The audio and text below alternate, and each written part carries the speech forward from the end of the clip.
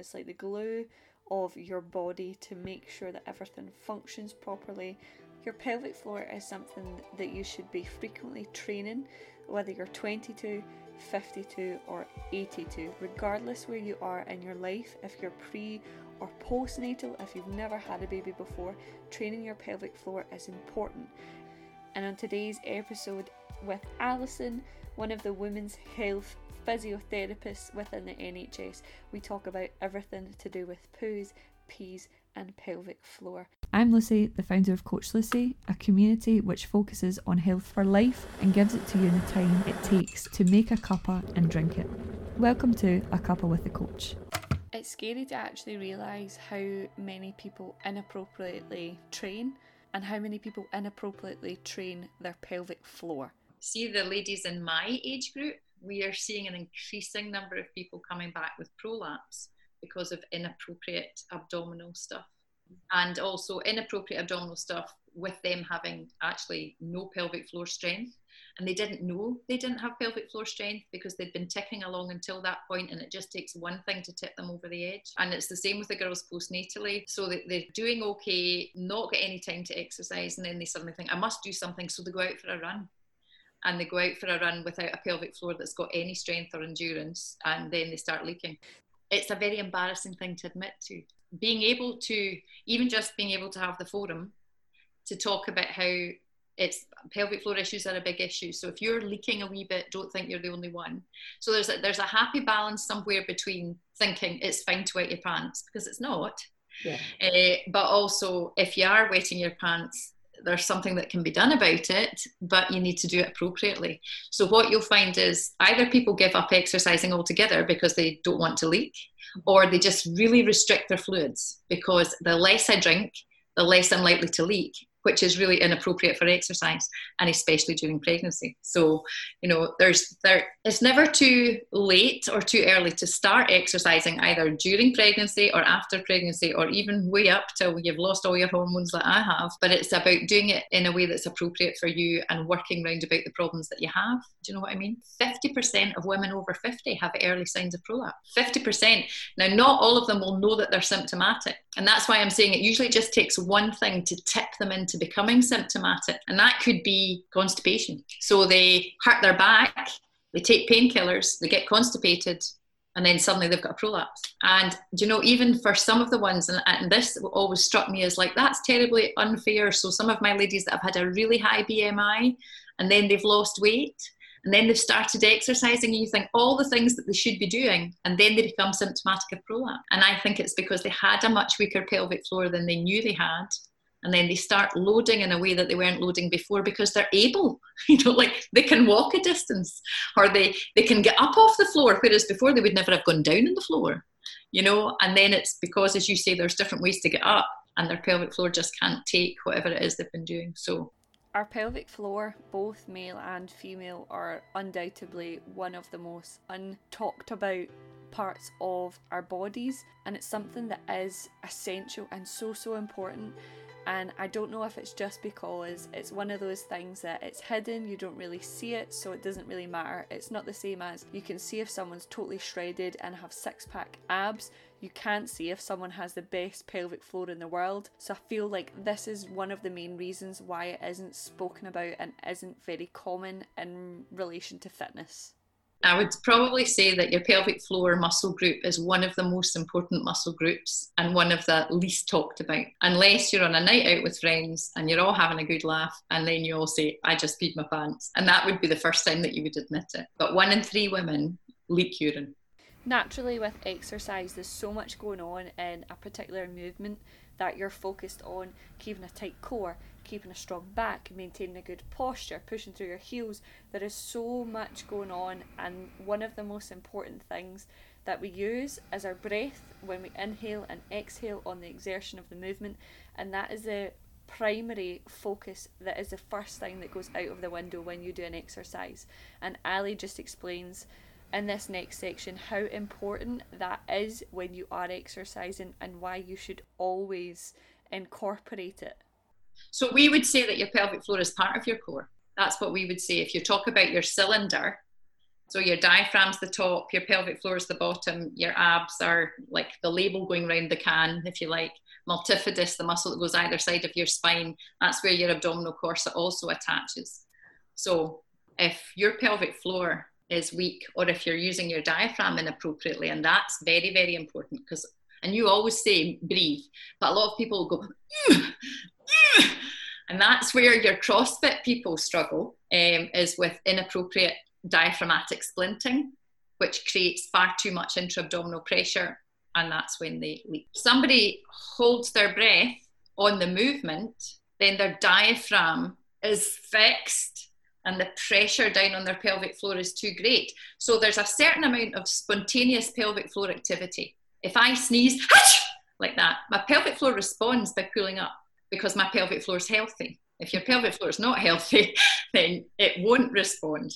Okay, so anytime there's an increase in intra-abdominal pressure, your pelvic floor should be able to respond. But if you've increased the tension, you can't get that response. So your pelvic floor doesn't have the ability to do what it's naturally programmed to do. It goes the other way. Sometimes we can actually misinterpret what our bodies are genuinely trying to tell us, such as it could be a pelvic floor issue that we are having, but we think it's a weak bladder. We're not actually able to hold our liquids as well as we can, but we put that down to a fault of the bladder rather than being a weakness on the pelvic floor. Thing that will bring people forward is they'll say, they'll say I've got a weak bladder, but they probably don't have a weak bladder, they've got a weak pelvic floor. So that means if somebody says they've got a weak bladder, they maybe don't make it to the toilet in time. Now that can be because their bladder's misbehaving, but the majority of times it's because their pelvic floor is misbehaving. It's not as strong as it should be to hold the weight of a bladder. So the bladder, when it's full,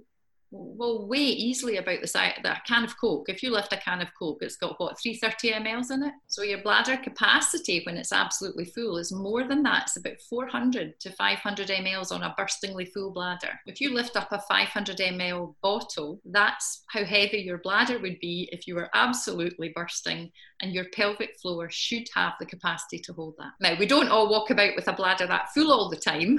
You know, most of us will probably empty it around about 300, 350. The kind of symptoms that people would say to me is, I feel that I go to the toilet quite often. I don't always make it in time. And when I come in through the door and I put my key in the door, I'm like throwing down my bags, pulling off my coat to try and get there on time. And these things can be a wee bit of an indication of that pelvic floor is not supporting the bladder when it's at its fullest. There are other issues, which is when the bladder is also misbehaving, but that would be a sign of pelvic floor weakness. Another sign of pelvic floor weakness would be sometimes people say, I feel a bit of a heaviness between my legs. I kind of like almost kind of dragging sensation by the end of the day, or I finished that exercise class and I kind of thought, I feel like I need to rearrange myself a wee bit. So if somebody's got a prolapse, there are different stages of prolapse. There's a stage 1, a stage 2, a stage 3. You'll know about a stage 3. It's peaking out, and worse than that, it's coming right down. Some of our podcasts you might think, God, Lucy, you totally talk a lot of crap. Well, Ali's going to talk a wee bit about your crap to you next. Whereas a stage 1, it might just after you've done a poo, you might just feel a wee bit of heaviness. Now, why is it after you've done a poo? Because you've been going like that to do the poo, and that increase in intra-abdominal pressure on a weak pelvic floor starts to push your pelvic organs down. But a prolapse, and it might be useful to talk about a prolapse in that everybody assumes a prolapse is when your womb is coming down the vagina, but in actual fact, it can also be a weakness in the vaginal wall at the front, and it's your bladder that's coming into the vagina, or it can be a weakness of the pelvic floor or the vaginal wall at the back, and it's when your bowel kind of bulges in. So often a lady who's had a hysterectomy will say to me, I don't understand why I've got a prolapse because I don't have a womb. So obviously if you don't have a womb, it's not your womb that's prolapsing. Probably what we call a cystocele, which is your bladder, or a rectocele, which is the bowel. Actually, just interestingly, if you have any ladies that are come to you post-hysterectomy, again, pelvic floor is really, really important for them because they are more susceptible to prolapse having had a hysterectomy. Yes, well, so sometimes it's because they've had surgery. It's also the type of surgery. So they can do a hysterectomy by taking your uterus down and out your vagina. Now, they'll only do that if you're a lady who's maybe had a few children and you've got a slightly lax vagina. They wouldn't do that on somebody who'd never had a vaginal delivery. Or sometimes, and most people think about hysterectomy being done abdominally, but again, they can either do that laparoscopically through the keyhole. Quite often they now do a laparoscopically assisted vaginal hysterectomy. Do you know what I mean? So they don't open people up the way they used to, because that's a bigger operation. Sometimes they have to. They're going to take away their ovaries, or if there's some suspicion of cancer and they want to do a washout or they have a look. But if somebody's having a hysterectomy for prolapse, then that's obviously because their cervix, their uterus is coming down, and they're the ladies that think, oh, I had my hysterectomy because of my prolapse, I'm now sorted. But in actual fact, if they did a vaginal hysterectomy, they've got maybe a slightly lax vagina. And a huge number of the ladies, I can't remember what percentage of ladies with prolapse have constipation. A Goldilocks poo, you want to do a Goldilocks poo, which is not too hard, not too soft, just right. And that Goldilocks poo is not going to be any effort to get out. Whereas wee rabbit pellets will require a bit of a push. So that's all, again, back down to the fibre in your diet, the fluid that you're drinking, all part and parcel of why you might wet your pants. I totally love Ali's analogy of the pelvic floor. I think it's super simple but really nice, because it really does make you think about, actually that is so true of how important our pelvic floor is to us, and how much we kind of don't realise it until something goes wrong or we have issues with it. I sometimes call the pelvic floor the Cinderella of all muscles. So she's down in the basement working really hard and nobody even knows, okay? But your pelvic floor has been doing a job for a long time without you even knowing about it. When you were 12 and you were at PE and your teacher threw you a netball, you jumped up to catch it and your pelvic floor joined in to help support the joints, support the organs. And that's really its main job, okay? So your pelvic floor is a whole network of muscles. The deep layer is helping to support your bowel, helping to support your womb, not that you're really using it at 12, and it's also helping to support your bladder. That's the first job. It helps to support the organs. Its next job is to stabilize the joints of the pelvis. So if you think about a pelvis being a bony ring, okay, so it's made of 3 bones, and then in the middle, you've got that triangle, which is your sacrum. Your pelvic floor helps to stabilize the joints of the pelvis, and normally that pelvis is a bony ring that doesn't move much. What happens during pregnancy is that it does start to move a bit because of the hormones of pregnancy. And that's why we really need you to work your pelvic floor when you're pregnant, because your ligaments are not supporting the joints as well as they did. So helps to hold the organs, helps to support the joints, and it helps to keep you dry. In other words, it supports the opening at the front. It helps you to hold onto your poo until you can get there. In other words, it gives you control at the back, and it'll even help you control a fart if you're in a public place and you don't want to embarrass yourself. So if there's dysfunction of the muscles for any of these reasons, that's when a lady might come and say, when I was at my exercise class and I jumped, I had a leak. It's because the muscles were not strong enough to support, and it might not be the first jump. So you'll have some patients that will do a certain amount of jumping, and then you'll say, now we'll do jumping jacks, and they'll look at you like, oh no, I won't, because that's another job. The pelvic floor has to not just support the joints and hold the organs, but then you add in a movement where there's a stretching as the legs go apart, and that's just one thing too much. Something that I love is weight training. I love being strong, and I love lifting a heavy barbell, and I love being able to tell people I can lift over my body weight, and I love being able to show my family, like my mum and dad, these videos of me lifting super big weights, because it makes me feel really strong. And my mum and dad have always said to me, you need to watch yourself, you'll end up with piles. And that was their kind of joke to me. But the more that I've kind of started to understand the pelvic floor through my own research and my own coursework, and even speaking to Ali during this podcast, the more I have actually been like, wow, yeah, I understand why this is the case and why I need to be a little more careful and just a little bit more cautious, even at the age of 22, with a really healthy, fit body, but again, not using my pelvic floor appropriately when I'm doing this type of training. If you lift weights, Lucy, you should. We actually see people who lift weights, they've never had babies, that have got quite significant urinary symptoms. And that's to do with your intra-abdominal pressure, wrong use of diaphragm, and too much bearing down. I think people, well, you know what weights you're lifting, and you're very focused on whether you've got the upper arm or lower limb strength to do that. And you'll be very aware of your protected position in terms of your back. but we forget about the pelvic floor. That's why I'm saying it's the Cinderella of all muscles. Apparently, double unders are an absolute killer for people wetting their pants. When you're expecting fast twitch to fire, it will do it.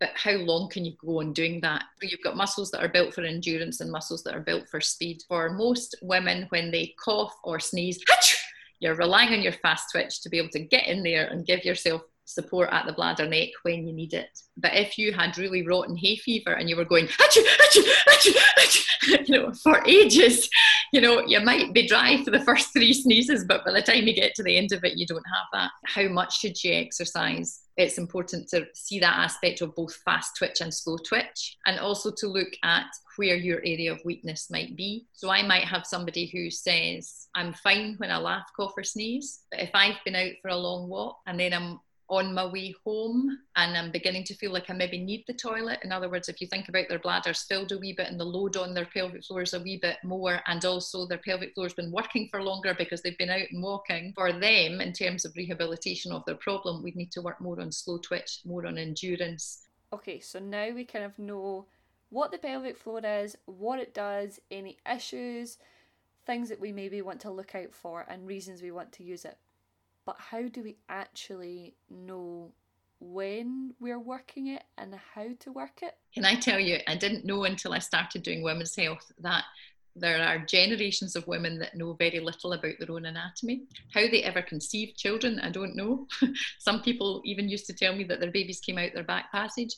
Now, I know it feels like that, but they certainly don't. So I think it would be important to just quickly revise your anatomy. You have a wee hole at the front, and that's the one we pee out of. You have a wee hole at the back, and that's the one we poo out of. And in between, you have a stretchy tube that is your vagina, and that's the one your baby comes down. So if I am sitting doing a wee assessment with somebody and teaching them how to use their pelvic floor, I've got the advantage of a model to show them that. But you have your own body, and in the privacy of your own home, you can either have a look with a mirror to see where these openings are. It's not out with your comfort zone. I would sometimes get patients, and in fact during lockdown this is what I'm having to do, only by clearing it with them first. If they're happy, I would get them just to pop their hand down on top of their pants, maybe down the inside of their trousers and on top of their pants, and just lay their hand on their perineum. That's that area of skin between your legs, and just feel where their pelvic floor sits. So just for a laugh, Lucy, I'm going to stand up and show you that, but thankfully nobody else can see this. So I would take the heel of my hand and put it on my pubic bone. I would aim that middle finger towards my back passage, and I'm holding down below where nobody else has any business to touch, okay? So, and then I would get somebody to just relax, just completely relax. And sometimes they'll go, oh, felt it come down a wee bit. Because just that action of going from sitting to standing, your pelvic floor cuts in to do the jobs that it's meant to do, which is support the organs, support the joints. Your pelvic floor fires a lot more than you realise. I get the patient or the person to completely relax their pelvic floor. If it's a man, I tell them to feel that their scrotum is going to drop. Yes, and there are some men that have continence issues, so we see them too.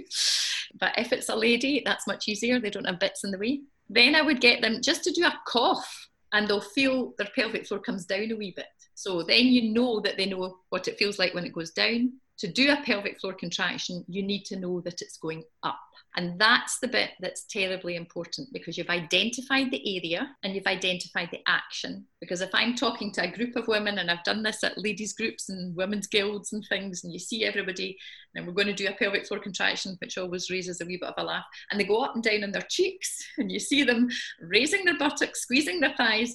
They lift their shoulders, they raise their eyebrows, they lift just about everything else apart from their pelvic floor. So it's really, really important to identify the area, and it's really, really important to identify the lift and to identify the let go. Now, if I've got a lady who has a prolapse, which is that bulge a wee bit further down, now there might be a bulge that they can't feel externally. The patient has a prolapse and they've got that heaviness vaginally. Some ladies will describe it as, I kind of feel as if like there's a tampon in, but I know there's not.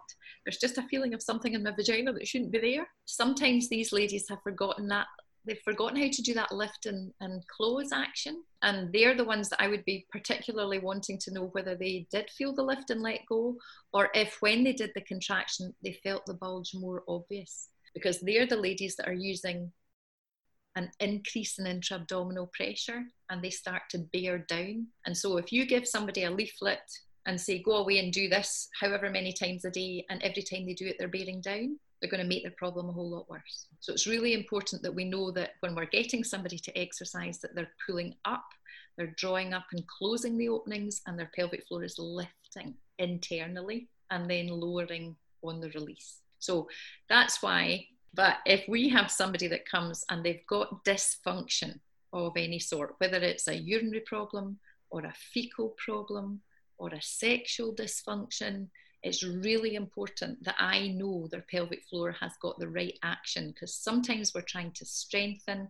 sometimes we're trying to get people to relax their pelvic floor. So there are some girls that might have a wee bit of discomfort on intercourse, and that's because they've got hyperactivity, overactivity, and inability to release and relax their pelvic floor. That's very different from prolapse, but it's all part and parcel of understanding how the muscles work. When I know that somebody is pulling their pelvic floor up properly and that they're closing the openings and that they can hold that contraction, I would then get them to relax, release, and let go, so that I can assess how well they let go. Once I know that somebody is squeezing, lifting, and holding properly, it's how many seconds could they hold that for? How many times could they repeat that before that contraction tires? And the way I know whether a pelvic floor is weak, strong, whatever, is we do a wee internal examination. We would get the patient to squeeze and lift, and we would measure according to a kind of modified Oxford scale, the Oxford scale being. So if a muscle can't contract, it's a 0. If it's just a flicker, it's a 1. If it's weak, it's a 2, and so on. So I would do an actual grading on a pelvic floor to find out whether it could contract, whether it could release, when it contracts, how strong it is. It's quite a subjective measurement. It's based on experience, but there are other sorts of modalities that you can use to measure pelvic floor strength, but that would be a basic one. Lucy comes in to see me. She tells me that she's got a bit of weakness. I do an assessment and I say to squeeze, lift, and hold. Can you hold that for 10 seconds? And see, around about 8 seconds, I feel the muscles are going, can only hold for 8. If you can only hold for 8, there's no point in me sending you away to say, now just hold for 5 seconds, that'll be fine. Because you can hold for 8. And if you don't hold for 8, you're going to get weaker. But if I said to you, hold for 10, and you were struggling to get it up for 10, and you started to use your glutes and your adductors and everything to get that 10, that's not a pure pelvic floor contraction, so 10's too much. This is a very basic explanation, sorry Lucy, but does it make sense? So what I would ask somebody to do is to find their starting block. So Lucy can hold for 8 seconds. On assessment, by the time she'd done that about 8-9 times, I know that her muscle contraction is less efficient. She's not working well beyond 9 repeats. So you're going to go away and you're going to do 9 repeats of an 8-second hold, having a wee 5-second rest between each contraction. And I want you to go away and do that somewhere in the region of 3 or 4 times a day. So the latest research that was done on pelvic floor exercise said that there needs to be at least 3 interventions in the day with your pelvic floor to make any difference. If you do 1 set of exercises a day, it'll do diddly squat. If you do it twice a day, you'll maybe maintain what you currently have. Well, that's no good if you're weak. You want to be stronger. So you need to do a minimum of 3 sets a day. We can get a girl into a nice wee routine of doing it, a minimum of 3 sets a day, then they'll start to strengthen their pelvic floor, but it'll take months. It'll take a good 3 months, 3 to 6 months to get a pelvic floor really strong, but you have to progress the program as they are able to increase their hold, increase their reps. And then you would progress from doing it in sitting to doing it in standing, and then you would maybe do it dynamically because they're more likely to have their accident when they're on their feet rather than when they're sitting, and so on. So there is a progression, but you need to establish that the person can do it, that they're holding it for their maximum time, and that they're doing the maximum number of repeats that they can, and that they don't overwork. So some people overwork their pelvic floor and then they end up fatigued, and then by the end of the day they're leaking or they've got vaginal heaviness because they've overworked in the earlier part of the day. It's about knowing what they're able to do and then building on that. It isn't uncommon to have these issues, but what you need to decide is if you want to keep these issues or if you want to get them checked out. And if somebody feels that they have a bit of a problem. Now, it's, as I said, it's not uncommon to have a wee bit of leakage during a pregnancy. Sometimes people might have a wee bit of leakage afterwards, especially when they start exercising a wee bit more. That can maybe be a wee indication that you're doing a wee bit too much too soon. If you start to have either pelvic pain or urinary symptoms after you start exercising. I'm not saying it's an indication that you should stop exercising. It means you just need to modify your program a wee bit. Don't think, oh no, I'm always going to have leaking and dribbling. I think one of our concerns as women's health physios is there's a lot of publicity now about Tenapads, wee oops moments. I think some of the advertising is a wee bit misleading in that it says, oh, it's part and parcel of having had a baby is that you're going to leak. I think, first of all, I would say if you're having a wee leak, are you overloading your pelvic floor before it's strong enough to do what you're asking it to do? Needing to wear Tenas means that you're maybe not going to run in mum's race, you're maybe not going to jump in a trampoline with your children if you just say, I'll just wear a pad. You know better than most, Lucy, that if you exercise a muscle, it strengthens. And I think the big problem with pelvic floor exercises is not that they don't work, it's just there's issues around about compliance for lots of reasons. And often it's because you're tired or you mean to, but you forget. I know when I was trying to get a bit fitter, and it was part and parcel of also trying to lose weight because I knew I wasn't doing well. It was going to your class and going 3 times a week and keeping up with that consistency that made the difference. So if we can try and encourage people to be consistent with their pelvic floor, it makes a massive difference. There's a wee app that you can download called NHS Squeezy. It's a really good app. I've had a lot of girls that have said it's made the difference for them because you have a bit of a baby brain. Once you've had a baby, you mean to do something and then you forget to, or you get distracted. So that will just send you a wee reminder on your mobile, and you can preset that, put in your starting block. So when I was talking about a lot of the booklets that you'll read, is it will say build up to doing 10 repeats of 10. Well, not everybody can do 10 repeats of 10. So you do what you can do, and you work away on that for a wee while until you feel more able to do more, and you can just adapt what you put into your app. It sends you a wee reminder. It's even got a little thing on the screen that counts out the number of seconds you're holding for, and the number of seconds you rest for, and the number of seconds you hold for, and the number of seconds you rest for. And that's a good way of just click, I've done it. And by the time you go to bed at night, you know you've logged, you've done it 3 times. Great, done what I've done. Nowadays, as we have loads more extra technology, we start to bring extra gadgets and things like that. They come on the scene. We've seen a lot of that in terms of pelvic floor kind of gadget, that you're able to work your pelvic floor using these devices from an app via your phone.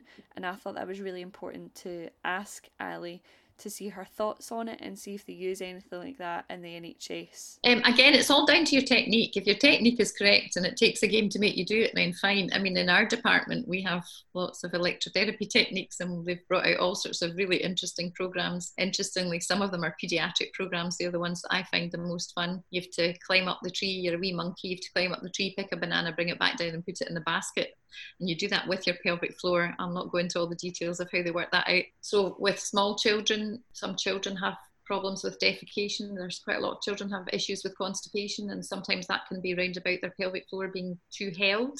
Maybe if they've found it a wee sore to do a poo, and they've maybe got a wee thing called a fissure and they hold on to their poo and they don't want to let go. There's a lot of down training with a pelvic floor that you would do with children. And if a monkey going up and down a tree putting a banana in a basket is what does it, then perfect. That might not apply for everyone. I have myself taken a caterpillar up and down various places, all sorts of things. Some of these types of things would involve a wee internal electrode. There's a lot of gadgets out there. There's a lot of muscle stim units. There's some muscle stimulation that you electrically initiate a contraction with your pelvic floor. And again, if I've got somebody who's incredibly weak, cannot initiate their pelvic floor, only has a flicker of a contraction, doesn't have endurance, all of these things have a place. But it's all down to being properly assessed, I would say, before I could say what's the right thing to use for everybody. We use biofeedback quite a lot. So we would preset a threshold that we would try and get somebody to achieve, and then they would go away and work with a wee unit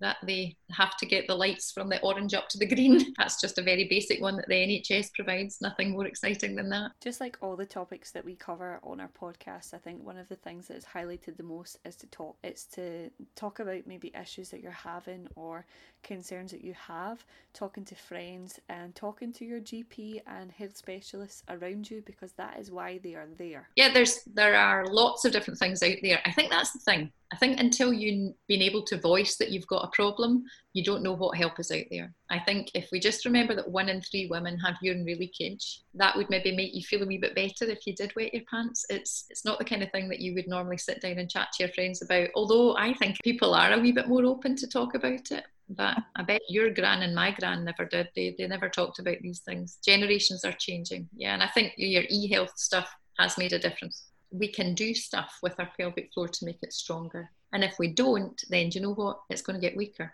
It is fascinating, actually. Nobody's going to give you a new pelvic floor for your 40th birthday. That's the sad thing. You'll still have the same pelvic floor when you're my age. And you need to look after it just like you need to look after every other muscle group. And it is part of your core. So when you're doing all the other loosey stuff, pelvic floor will kick in, hopefully. But sometimes it doesn't kick in unless you actually engage it. Caffeinated drinks, coffee, tea, and fizzy juices like your Red Bull and things like that, they have such a big impact on your body, not even just in terms of your sleep and alertness. They have an impact within on your bladder control too. So not great for sleeping, but what it will do is it will give you a wee bit of urinary frequency, because it will make your bladder a wee bit more active, as in your bladder will be a wee bit more stimulated, and it will give you a wee bit of frequency and a wee bit of urgency. In other words, you'll probably end up going to the toilet more, and you'll go with a bit more urgency, which will then make you think, oh, I better go to the toilet just in case. And then a lot of girls start this whole just in case thing, which means that they don't make their bladder hold what it should. And that in turn makes your pelvic floor weak, because it's not holding the weight that it was designed to hold. Yeah, and the same thing with the guys with the lifting heavy weights and constipation. That can lead to a wee bit of urinary incontinence because you're straining and weakening the pelvic floor. You can also have problems with erectile dysfunction, and so doing pelvic floor exercises for men is just as important. But your pelvic floor is really part and parcel of what goes on during your times of intimacy. So your pelvic floor becomes much more responsive when you're more active, and I think there are definite times in life when you're less active in that department, and that coincides with the times when I see a lot of my patients, which is post-baby, too tired or for whatever reason, and post-menopausal. So pelvic floor doesn't get the workout that it used to get, and that in itself makes it weaker. But again, there are other issues, and these are much more sensitive to talk about, and I'm sure the majority of your girls with this issue would not bring it up in a conversation. These are the ones that would be probably best to see somebody professionally about, and that would be pain on intercourse, some of the issues related to that. And we don't understand that that can come from a pelvic floor problem. I listened to a really interesting thing about skaters who had repeated falls on ice, somebody who's had a coccyx injury, people who've come off horses. A lot of these pelvic joint injuries can kind of switch off pelvic floor or cause damage to nerves. Cycling injuries from long periods of time in a saddle, like some of these Tour de France people end up with neuropathies and things from badly fitted saddles to their perineum. There's a whole lot on the pelvic floor. We've just touched the tip of the iceberg, my dear. If your issues are ongoing, then don't hesitate to go to your GP and get a referral to a women's health physio for a proper assessment. We're not just about telling you to pull in your tummy and stand straight. There's a lot more goes under your pants that might need specialist assessment. Hopefully we would be able to help you. If you hadn't thought that it was a problem before, or it was a problem that you thought it was only you and not somebody else, then could well be that there's something that we could do to help. It's like any other form of exercise. Lucy, after all these years of knowing about exercise, it took going to 5 weeks to fit for me to switch the light bulb on and go, oh, you know what, this works if I do it 3 times a week. Please don't hover above a toilet seat, even if it looks manky. You really need to sit down on the toilet seat so that your pelvic floor will relax, so that your bladder will empty properly. There you go. That tip was for free. Honestly, the first thing I did after I recorded this podcast with Ali was I went to Tesco and I bought myself a poo stool. Yes, I went and got myself one of them, and I recommend that you do too. They're only like £4 and it's a total game changer. Toilet position. So toilet position is massive for all women, but I try and get my girls when they're pregnant to understand that, and then I'll say this is kind of for life. It's not just because you've had a baby, but now that you know this is a more efficient way to poo, why would you just not always do that? But in actual fact, that is it's an absolute game changer for people who have difficulty with defecation. So if you're tense, you're not going to poo properly, and then you'll have to use a wee bit of your abs to try and push the poo down. If they go into the position where their feet are up or in a footstool, their knees are higher than their hips, there's the optimal 35-degree angle, but it doesn't matter, just as long as your feet are up. Not on your tiptoes, but your feet up on the wee footstool, then they lean forward and they relax their abs. So you're not using your abs to push your poo out. You're actually allowing your pelvic floor to do the absolute opposite from what everybody thinks, and that is to let go and relax. Thank you so much for listening to our third episode of A Cuppa with the Coach. Again, a huge thank you to Alison for coming on and just letting me pick her brain about the pelvic floor and pre and postnatal health. That will be coming up in our second episode. Alison has worked as a women's health physiotherapist for over 30 years now, and it was a total pleasure to be able to have her come on and speak to you guys about some of the topics that we discussed during this podcast. I hope you enjoyed it and I hope you have something to take away from it if you are learning about your pelvic floor yourself, or this is something that you can use for your own clients if you're a trainer or a coach too. I'm Lucy, the founder of Coach Lucy, and this has been A Cuppa with the Coach.